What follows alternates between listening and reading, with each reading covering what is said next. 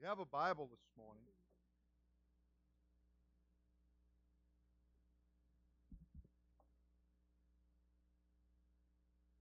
I'd like to turn your attention to the book of Hebrews.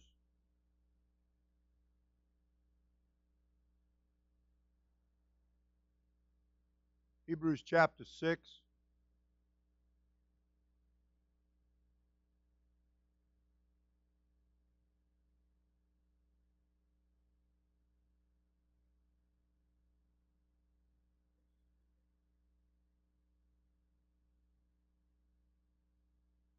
I'm going to begin in chapter 6 with verse 17. Wherein God, willing more abundantly to show unto the heirs of promise the immutability of his counsel, confirmed it by an oath, that by two immutable things, in which it was impossible for God to lie, we might have a strong consolation. We have who have fled for refuge, to lay hold upon the hope set before us, which hope we have as an anchor of the soul, both sure and steadfast, and which entereth into that within the veil, whither the forerunner is for us entered, even Jesus, made an high priest forever after the order of Melchizedek. I would like to work for just a little while this morning on an anchor for your soul. You may be seated. The Lord bless you.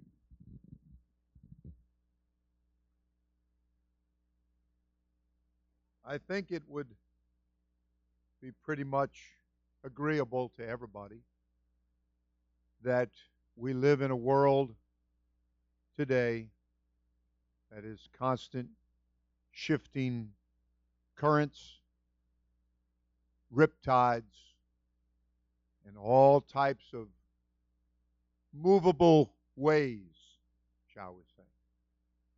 And that many have lost their moorings, their reference points. I was reading in the newspaper, I think it was yesterday or day before, about with all of this that there's been in the talking about the plane that took off from Malaysia and has been lost, I suppose, and there's been an awful lot of talk. Well, a woman here over in West Palm Beach area, a year ago, to the time that this plane has been lost now, a year ago, her son and his wife and son, or her grandson, in other words, were lost at sea. They had a 70-foot sailboat, and they were sailing, I think, from New Zealand to Australia or vice versa, but right in the same area where they're saying that this plane went down and is lost. And this woman was lamenting how that they have no idea what became of them, and they have had hope for over a year, and only to have their hopes constantly dashed away because everything has come back false. They have not been able to find the ship. They have not been able to find her son or his wife or grandson. And how that, of course, this has been a terrible, terrible tragedy and a grievance to her. And then also uh, people connected with this airline and the loss that they are suffering of loved ones that were on that plane.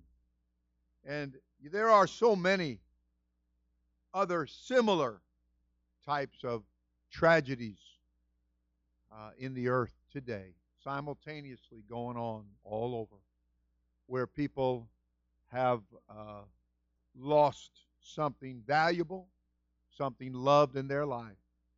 And whether it's been the ocean of the air or the ocean of the sea that has swept away their loved ones, uh, the difference is little. They've lost and they've mourned and they have no hope. They have no idea where their loved ones are at. And I am thinking that there are so many things in life that we battle with, and that many times things happen unexpectedly. That Job, his writings, he said that which he feared had come upon him. He tried to take precautions about things. He would rise up early and he would pray for his children and his family. He was the high priest of his family. We don't know an awful lot about Job, and even in his time, those that he communicated with, that maybe you would call friends, contemporaries for sure, they spoke of those that were ancient. And so, we know somewhere in the neighborhood of 6,000 years of man's recorded history. How long the earth boiled, fried, baked, and stewed in chaos, we don't know that. We don't know that. But we know at some point in the beginning, God.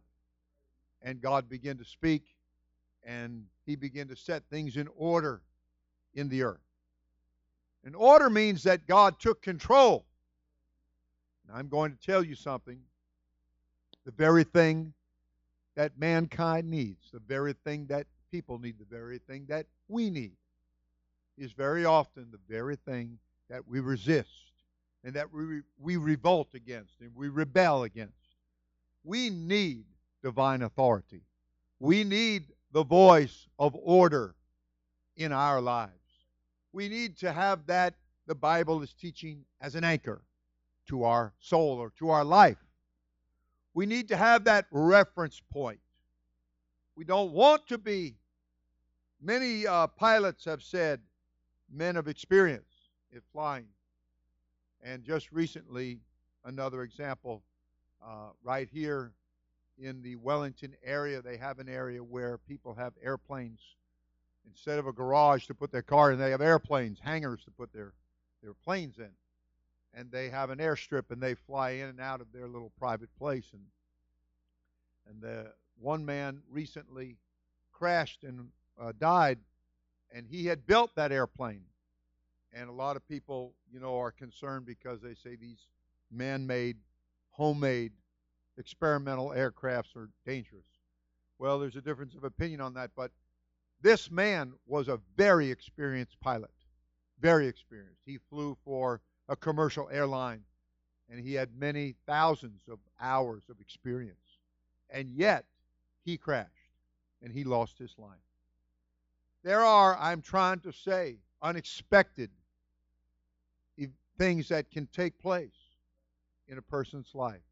Some things are fatal, and as many experienced pilots have said, you no doubt have run a stop sign down here at one time or another. Not on purpose. I mean, you just got overloaded in your mind, and you, whoop, next thing you know, you went through, you lost your focus, and you went through a stop sign or a red light or something of that nature. And many experienced pilots have said down here in the roads and the traffic laws, once in a while, occasionally, you can run a stop sign or a red light and you can get away with it. Not meaning that you're trying to beat the police. I'm talking about you get away with it not having an accident, not dying. But he said, you can run a stop sign up there, and that's a whole different story. And you're probably not going to get away with it. It will probably wind up being your death. Tragic. And I'm trying to say, there are so-called stop signs in life. There are warning signs in life. There are signals or tokens that are given. And one place even used the word check, the check of my spirit. A warning.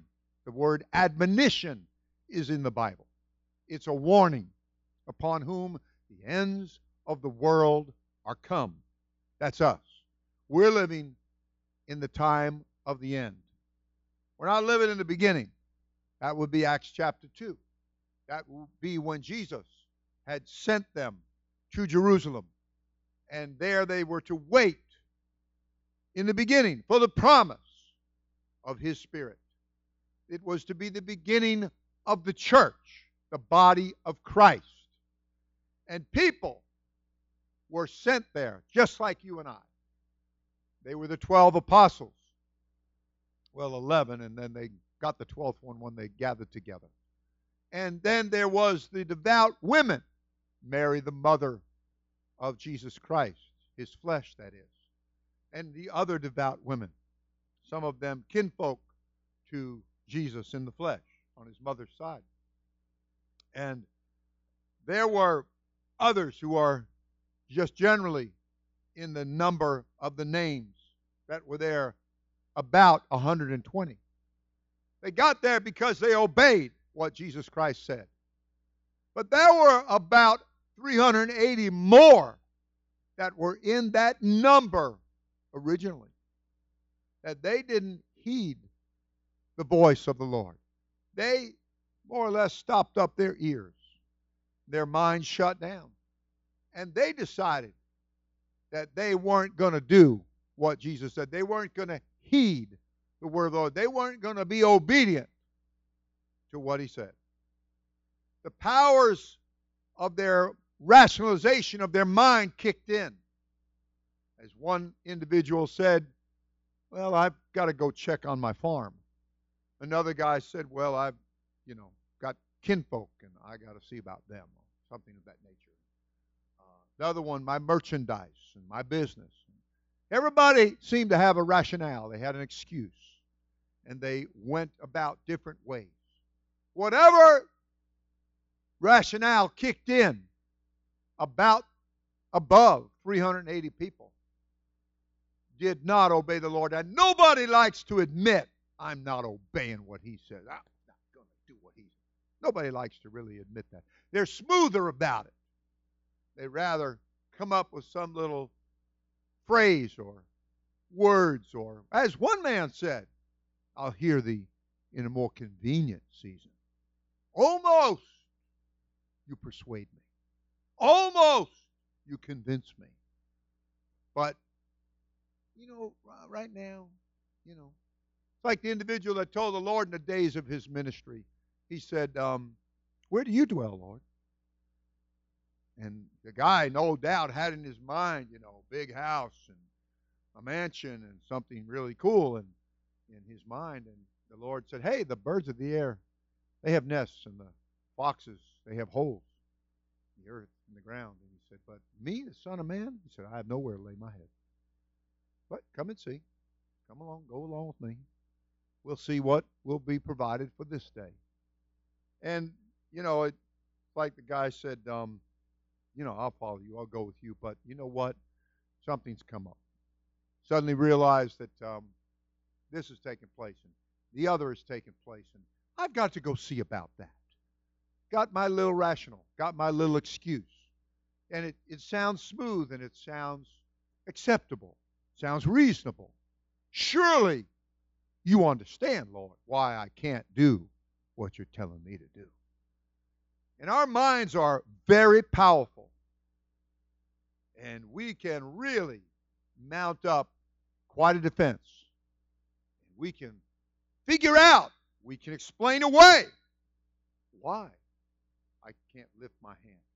Why I can't, in doing that, surrender to you, Lord.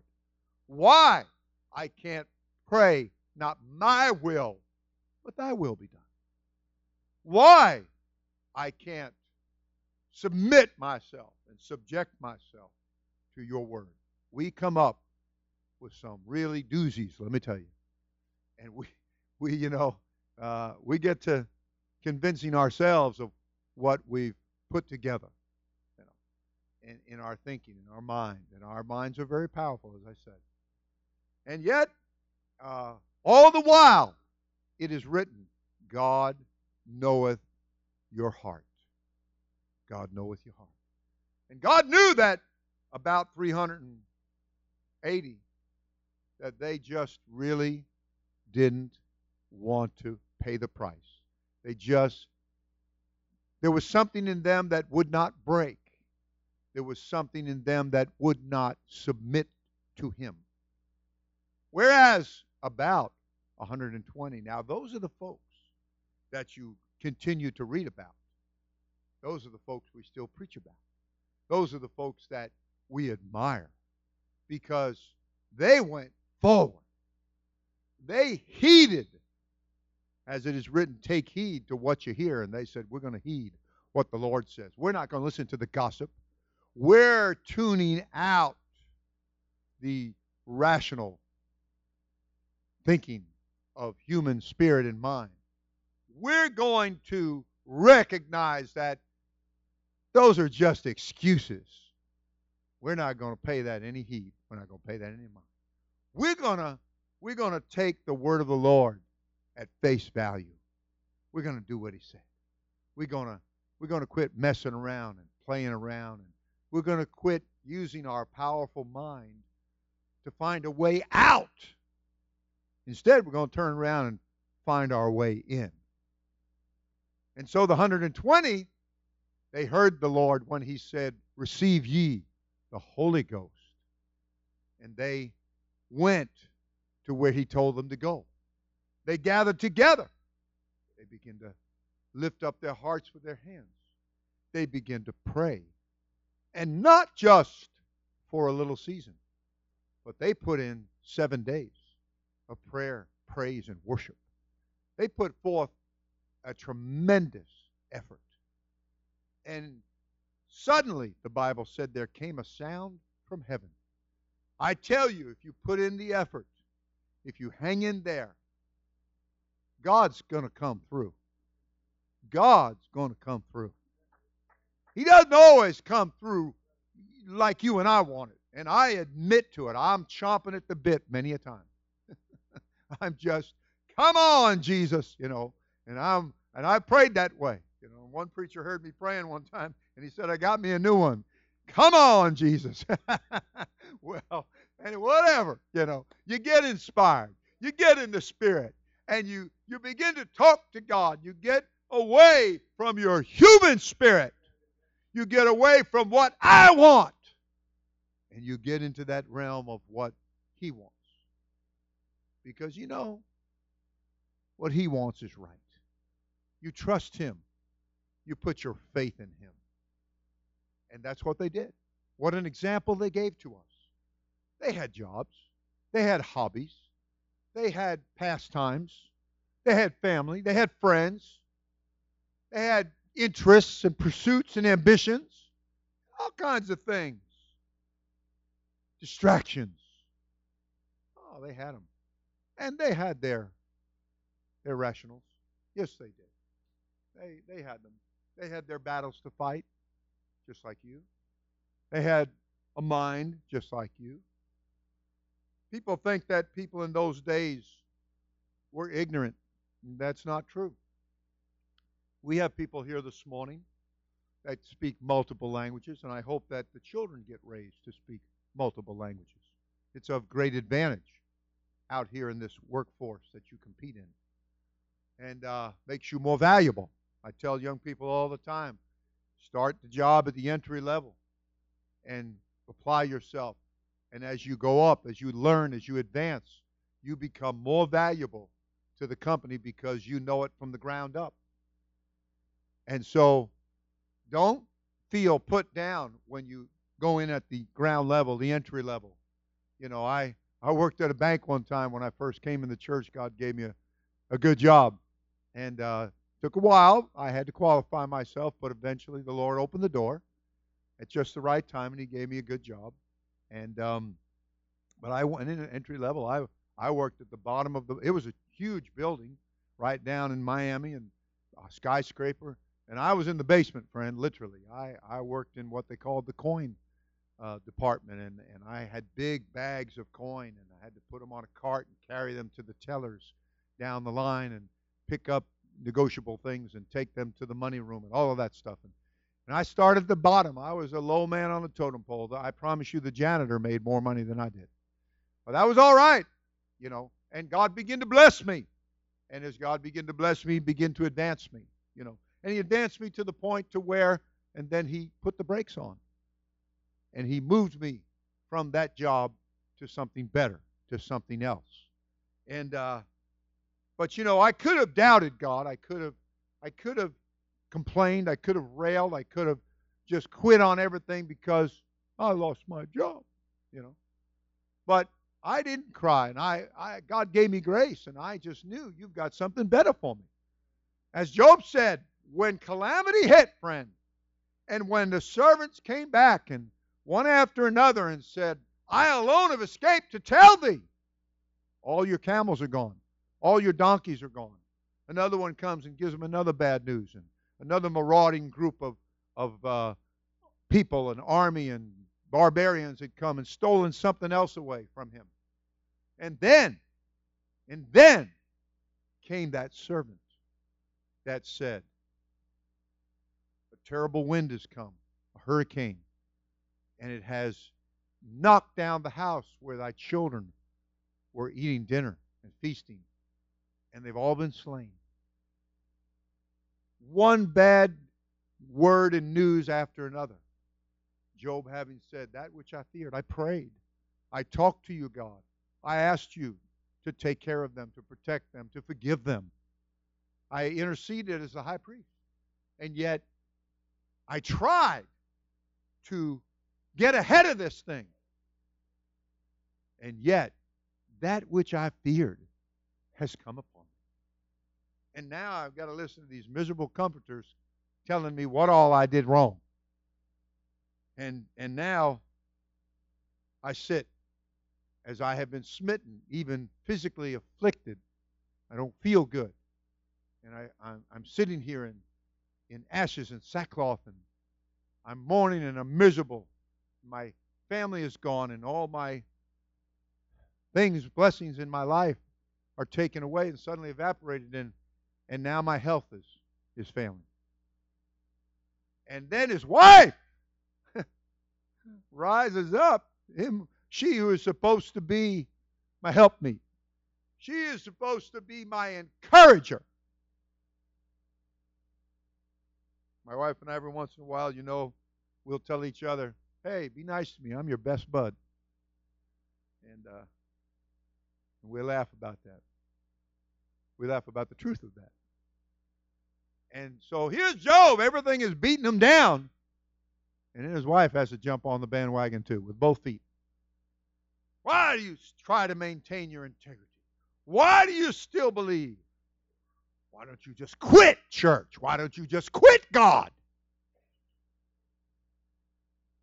Why don't you curse God and die? Thanks for the encouragement, honey. Yeah. And so, you know, when it's nice to have a balance. And sometimes balance comes by supplement and complement, you know. And so when one is down, let the other one be up, you know. And hopefully when one is sick, the other one's feeling pretty good. And so on and so forth.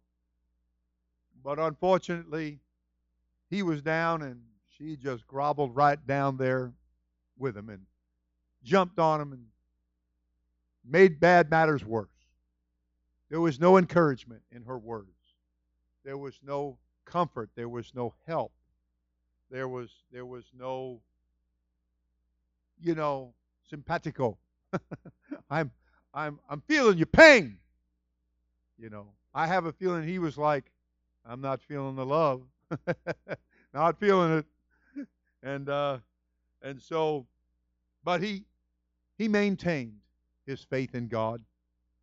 And you know, it's important in this world of shifting sands and seas and landscape and events and calamities and wars and rumors of wars that we maintain our faith.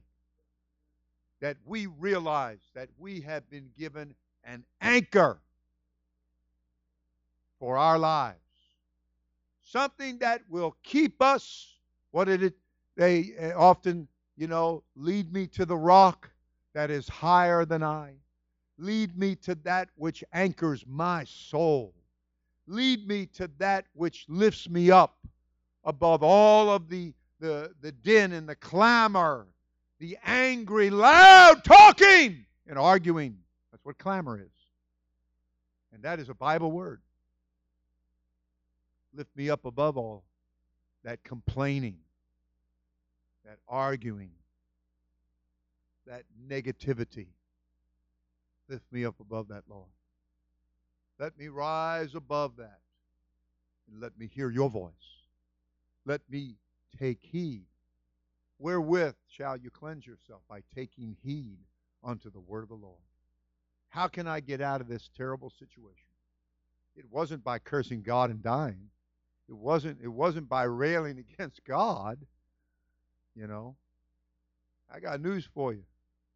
In my life, next to my wife, my best bud is Jesus. He's my friend. He's my God. He's my helper. It's Him in whom I trust. I have to look once in a while and remember the horrible pit that He pulled me out of and the sin that He frankly pardoned me of and forgave me of. And the blood that washed me clean and covers the doorpost of my life. And when the death angel comes through, I remember my pastor telling me of a dream. And that in the dream he was going down corridors, one after another.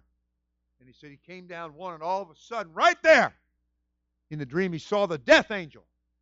And he went, "Oh, no!" And he said, he rebuked the death angel with all that was in him. He rebuked the death angel because the death angel had come for somebody in the church. I want you to understand that God has given us all power over the power of the enemy.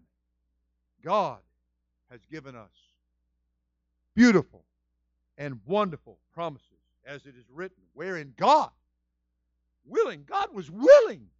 Isn't that nice? Don't you think we ought to take His example? Shouldn't we get a little bit willing here? Shouldn't we get our stubbornness under our feet? Shouldn't we deal with this flesh that Paul said, in it dwells no good thing? Shouldn't we try to move towards getting in the Spirit, walking in the Spirit, talking in the Spirit, singing in the Spirit, worshiping in the Spirit? You know, it's easy to get lazy. The flesh, by nature, is lazy. It's easy to get lazy. It's easy to just,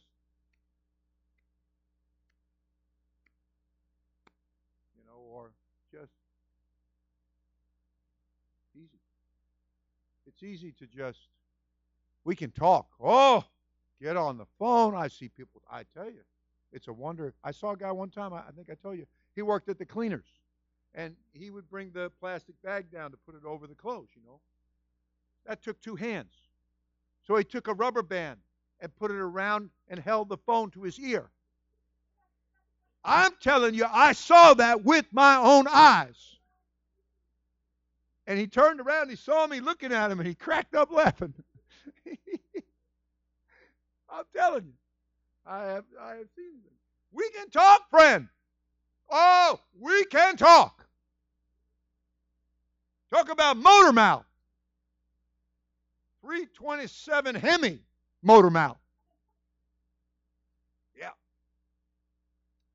But when it comes time to pray and talk to God, well, I don't know what to say. It's quite amazing. It's quite amazing. And sometimes that's because you think your expectations, you think God's expectations of you are that you got to say some big, important thing.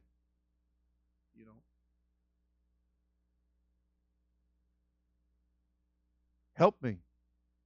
That's not hard to say. What did David say? I'm poor and needy. Not hard to say. I want to be saved. Not hard to say.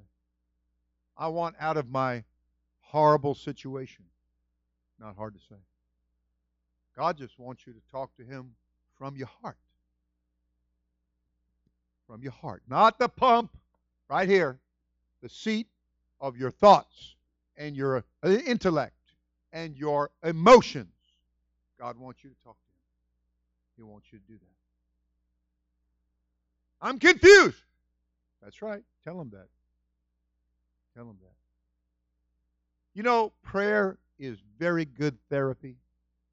Now, if you want to go to the psychologist or the psychiatrist and you want to pay a bunch of money, hey, that's your free will choice. You got that much money to throw away, go ahead. Okay? And he's just going to tell you, sit there in the chair, lay down on the couch, and I'll sit here and you just talk to me and tell me, and you'll do it. Blah, blah, blah, blah, blah, blah, blah, blah, blah, blah, and blah, blah, blah, blah, blah, blah, blah, blah, blah. And he'll pat you on the back and take your money and send you down the road. And you'll feel better because you talked. Well, I've had people come and they didn't want an answer. They just wanted to unload. They just wanted to back the truck of their life up and dump on me. Okay. My wife was sick one time, and one of the children came in all mad, and there she is laying in the bed, and proceeded for 15 minutes to just rant and rave. And then, big smile on his face, turned around and went out so happy. And she's laying in the bed, sick as a dog, and he just dumped on her every kind of thing, Oh boy, he went off feeling better though, And sometimes that's how we are. But I'm trying to tell you, that's how prayer can be. And God has very big shoulders. And you can tell Him anything. You can dump anything on Him you want. All you need to do is come get honest with God. And it's great therapy. You will go away feeling much better. Most especially when you come believing. You come believing. And then it went on to say, he that believeth, or he that is believing and is baptized in the name of Jesus Christ, subject matter, shall be saved. Because that person that comes believing proves that they're believing, because the Bible tells you to be baptized in Jesus' name, and you do it.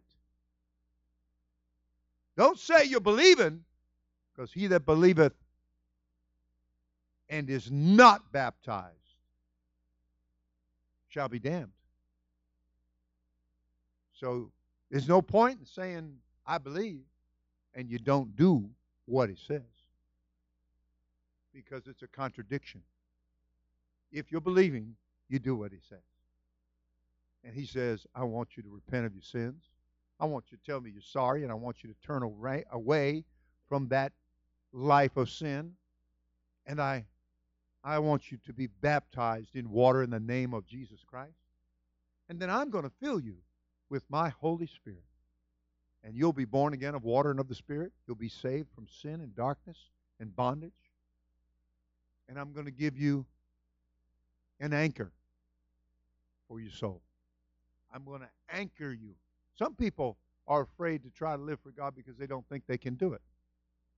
Well, I will tell you, you can't do it by yourself. But with Him, the Bible said all things are possible. That He can take a miserable, lost person like me and save me. He can do that. He can do that. He can do that. He has taken many people who had, the Bible outlines and highlights their weaknesses, their foibles, their highlighted their fallible ways, their mistakes. And God saved them. God delivered them. God changed their lives for the good. He did that. Because God, willing more abundantly to show unto the heirs of promise. Do you know that when you have something being offered to you, you are being offered to become an heir, an inheritor, an heir, and a joint heir with Jesus Christ. All of the heavenly riches and blessings of God's kingdom is being made available to you. And Jesus simply said, like one man said, my daughter is at home and she's dying. And Jesus said, only believe. 2 words, only believe. You know? And that's just like Jesus saying, you say to Jesus, I have sin in my life. I have anger, I have a bad temper, I'm confused, I'm upset. I say things wrong and I do things wrong. And he's saying, only believe. Well, then I think you should do what representatives of the whole known world at that time said. They said, what shall we do? Only believe. Okay. Only believe what? What shall we do? And that's where God's church, the only church that Jesus Christ ever built and started, spoke up and answered that question. That represented man's universal cry for help. And then Peter, speaking by the Spirit of Jesus Christ, gave the universal answer. Repent. Only believe. Believe what? Repent. Because Jesus said, except you repent, you shall perish. You've got to repent. And so, that's what we have to do. Repent. Repent. And that's what everybody has to do. And as we do that, then he went on to say, be baptized, every one of you, in the name of Jesus Christ, for the full pardon, the forgiveness of all of your sins. And he said, and you shall receive the gift of my Holy Spirit. I'll send forth my Spirit into your heart, crying, speaking through you, Abba, Father. I'll be your father. You'll be my son or daughter. I'll be your God. You'll be my child. What a great and glorious opportunity is afforded to us if we'll only believe. My daughter lies at home dead, dying. And then here came the servants and they said, forget it, don't bother the master, she's dead.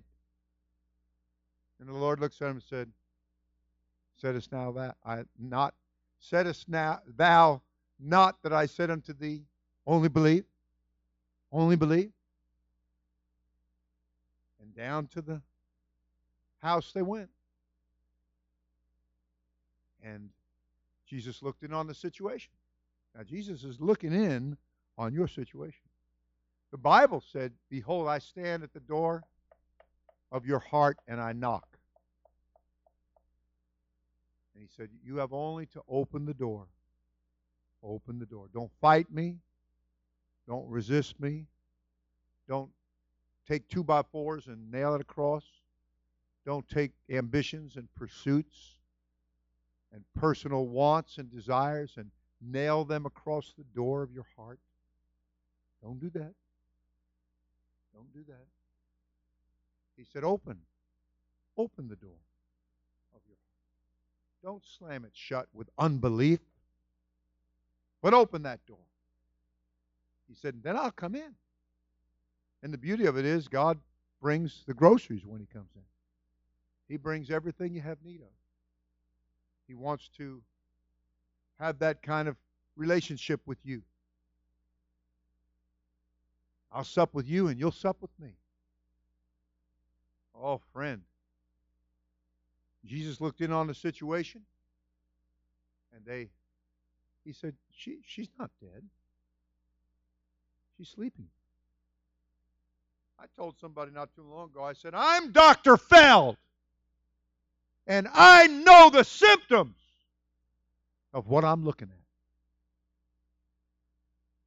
My wife and I were riding along yesterday, and I called one of the young people in the church in Fort Myers, our church there, and I said, I'm Dr. Feld. I said, I'm just calling in, paying you a little visit, looking at your chart, checking on your spiritual vitals, see how your temperature is, see how you're feeling.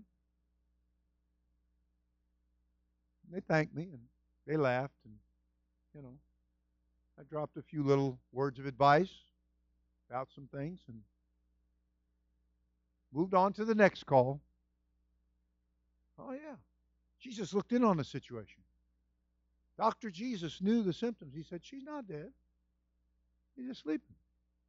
Oh, they fell on the floor. I heard a preacher tell one time,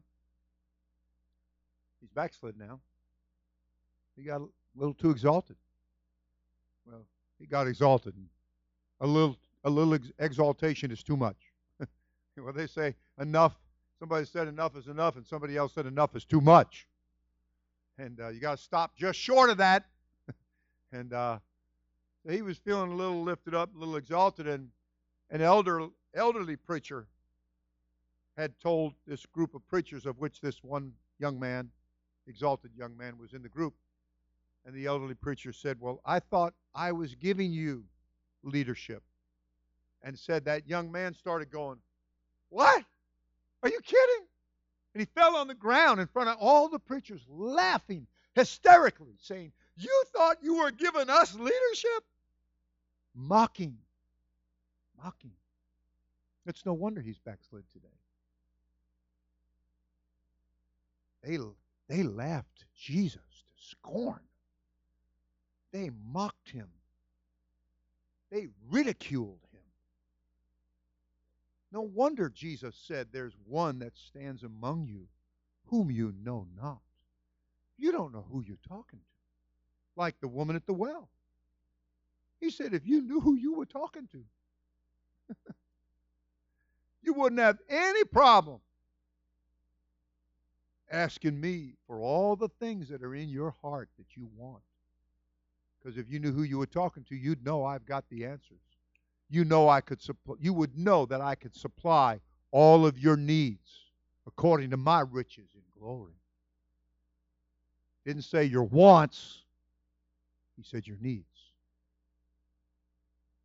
And Jesus said, you know what? We're going to have to move some of you folks out. And the mockers. Day of Pentecost, they were mockers, weren't they? They said, these men are drunk. Well, you're talking about misdiscerning the whole thing. Here's the outpouring of God's Spirit for the first time for whosoever will. And these about 120 are rejoicing.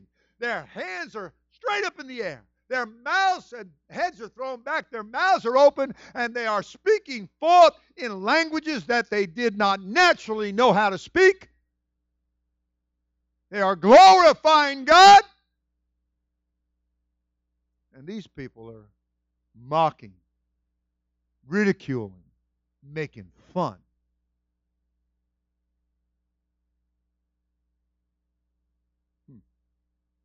And that's what these people totally, thinking they know so much and they're so smart, misdiscern the whole thing. They misanalyze the whole thing. And they put them out. And Jesus took the parents and a few of his trusted, loyal, faithful, proven disciples with him. And he simply took the young girl by the hand and spoke the word and raised her up and presented her to her parents and said, you know, she looks a little hungry. Give her something to eat. Probably give her some Jewish penicillin. You know what that is? Chicken soup. Chicken noodle soup. And do you know there's an article in the newspaper just a day or two ago and said that the physician, the doctor was asked, the researcher, is it true that there's any qualities in chicken noodle soup that can take care of maybe a common cold? And he said, yes, we've done studies on it. And he said, there is. And he named and used certain terms that, are technical jargon terms in the medical field. And saying that, yes, and that's why chicken noodle soup is often referred to as Jewish penicillin. I guess it'll cure what ails you. If you have the flu or the cold or whatever, something along those lines. And I'm going to tell you something. I've got something better than chicken noodle soup, and I like chicken noodle soup. I like chicken noodle soup. But I've got something better. I've got something that you might be sitting here and saying, man, I don't like chicken noodle. I got something better for you. I got something better for you. Because there's nothing wrong with anybody but what a dose to the Holy Ghost will cure it. It's all you need. All you need. You don't. I know you think you need, but you don't need a new pair of shoes. Just look in your closet, ladies. You don't need another pair. No. You don't need another pair. If I ever get lost in my wife's closet in the dark, I'm in trouble. Because I'm tripping and stumbling over shoes left and right, trying to get to the bathroom. I've got to go through the closet to get there. And I know it's a crazy configuration, but the house is a very old house, and that's the way it was built. Can I say? And but you don't need another pair of shoes. You don't need a new dress. You don't need. Let me tell you something. It's an old saying. People are buying things with money they don't have to impress people that they don't know. Okay? And that's just the truth. That's the truth. You don't need that. I did say need. You don't need that. Am I against you getting a new pair of shoes? Definitely not. I tell Marvin all the time he needs a new pair of shoes to go along with a few other things he needs that I'll definitely be supplying him with. And no extra charge either. And he's a work in progress. Don't worry about it. So are we all. But to realize what we need. One place in the Scripture, and boy, it hits me loud and clear all the time. It said you have need of patience. And I'm like, guilty, guilty, guilty. I read a Scripture the other day, absolutely rocked my world and comforted me to no end. And it was way over in the morning. I woke up, I couldn't sleep, so I sat down, turned the light on, and started reading my Bible. And came across that Scripture. It said, patient in tribulation. And I went, thank you. Patient in tribulation.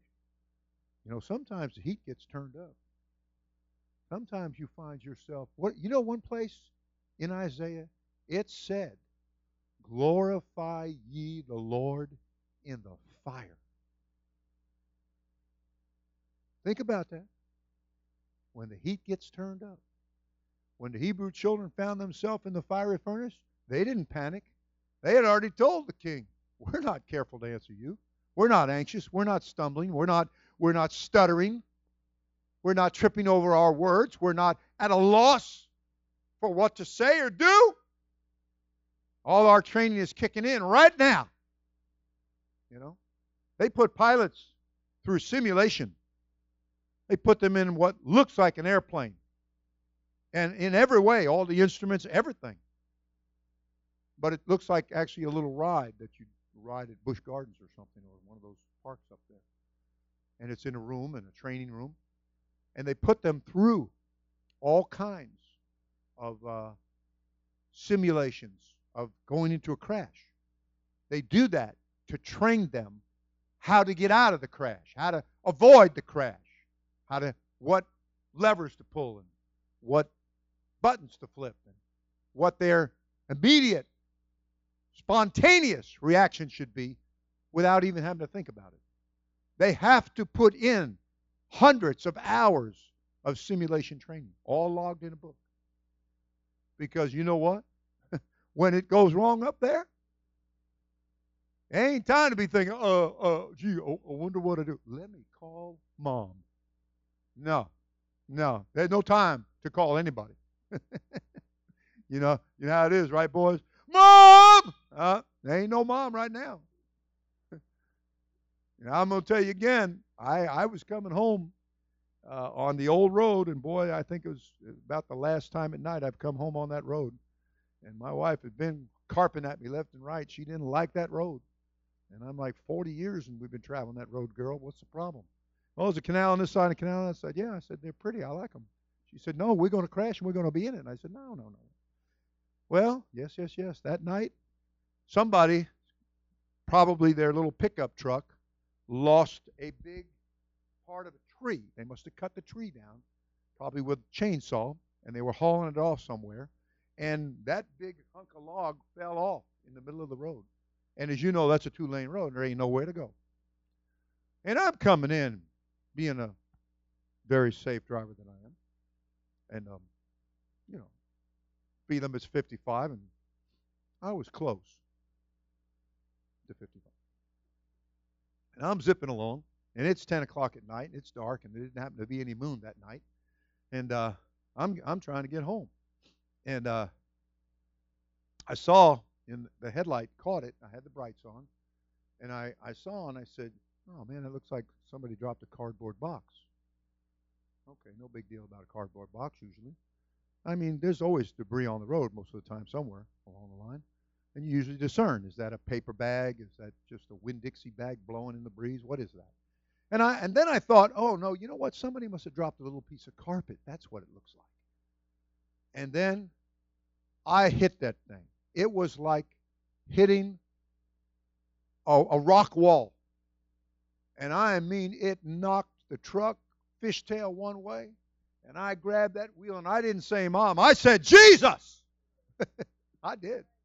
And that vehicle had swung all the way fishtail the opposite way. And I felt the truck begin to flip. And when I screamed, Jesus, that car just straightened out. And I came back in line, went straight on, rolled over that log, tore the bottom out of that truck, man. I want you to know. And thank God for insurance because they paid for it. But they couldn't have paid for my lost life because I was very close. And that was, of course, the end of riding on that road, especially at night. Usually I'll let somebody else drive me once in a while in the daytime. But otherwise, we're on the 4-lane, and that's where you belong, on the 4-lane. And I always tell these young boys, you can't drive like I drive because you haven't been driving as long as I've been driving. You know? Okay, so remember that. So you obey the rules. And I'll try to obey the rules. Amen. I tell them sometimes, close their eyes because I've sat at that red light long enough out in the middle of the boonies. And I've looked every which way, and there ain't nobody around nowhere. So I've paid my moral obligation. I'm going now. Okay? And one of those lights is, I hate to tell you, right down the street. God help me, that's the longest red light. And I tell them, I'm going to church, friend. That's what I tell them. A king's business requires haste. And I'm in a hurry to get to church. But I do stop, and I do check. But anyway, I'm saying, they put these pilots in these simulations. And, years ago, I used to fly. I went to college for aerospace. And I did get my private pilot's license at that time. We're talking a few years back. And but then, you know what? I became a sky pilot. You know what a sky pilot is? Sky pilot is a preacher. God called me to preach, and so I didn't care anymore about flying. And I just walked away from it. Didn't even think about it anymore. But I remember my brother-in-law lived in West Palm Beach, and we lived in Miami. I was flying out of Miami, out of Opelika Airport. And you have to take certain cross-country flights and log your flight and helps you to get your license and all that jazz. And so we went to visit them, and so we flew up to the airport and from Miami to West Palm, and my brother-in-law picked us up. And I asked him, I said, you want to go flying? I'll take you flying. Oh, okay. Big, tough Marine, tough, He'd been in the Marines. He'd been to Vietnam. He'd done all that stuff and been through boot camp, all kinds of things. And he was just one of those guys you didn't want to mess with. You didn't want him to lose his temper. And so we're in the plane, we hook up, and I'm going through my run-ups and everything, and I get permission to take off, and I take off. And so we're flying along. And so I was just going to do what, my instructor had been teaching me to do, and I was to practice to do. And so I just put it into a stall. And suddenly, my big, brave brother-in-law is going, "Oh, what are you doing? What are you doing?" I said, "Nothing." And I just fixed it and came out of the stall and went back to flying. I said, "It's just called a stall." "Hey, don't do that anymore." Big, tough Marine. "Oh, okay, won't do that anymore." But it was part of training. It was part of what if the time comes and your plane stalls. You need to know what to do. And there were different kinds of stalls. There was one even called a death spin. And you had to know how to get out of it. And I love that one. You know how you got out of it? You didn't do anything. You just took your hands off the elevator, or you would call it the steering wheel. Take your hands off the elevator, take your feet off the rudders, sit back, and the plane will right itself. That sounds easy. But when you're looking at the ground and it's spinning, coming at you, Okay. So let me tell you, when your life is out of control and you're in the death spin, if you please, or the stall, your life is stalled on you, I want you to know that a dose of the Holy Ghost is all you need. Don't panic. Listen to what we're telling you. Don't quit the church. Don't throw this under the bus. You have an anchor because God's willing to show you abundantly how much He loves you, how much He cares about you, how much He not only wants you to be saved, but to stay saved. You have an anchor. Sure and steadfast. Jesus never fails. Now, we fail some tests sometimes, but Jesus never fails. I always marvel because when you read about His earthly ministry, you can come in. I read about the way He did things. He always said the right thing. He always did the right thing. What an example He was. I'm like, how do you know when, I want to turn tables over and I want to make the whip and I want to crack. But sometimes that's not the right thing to do. For sometimes that's just bad temper. That's just bad temper. What Jesus was displaying was divine authority. And that's what I'm trying to tell you again. What we need is what we often run away from or rebel against. We need that divine authority in our lives. We need that. We need that. And I'll tell you what, when your car is out of control, you're going to want that divine authority. Oh, yeah. You're going to want Jesus to rebuke the death angel when he shows up. You're going to want that voice of authority that will take care of what's wrong and right it for you.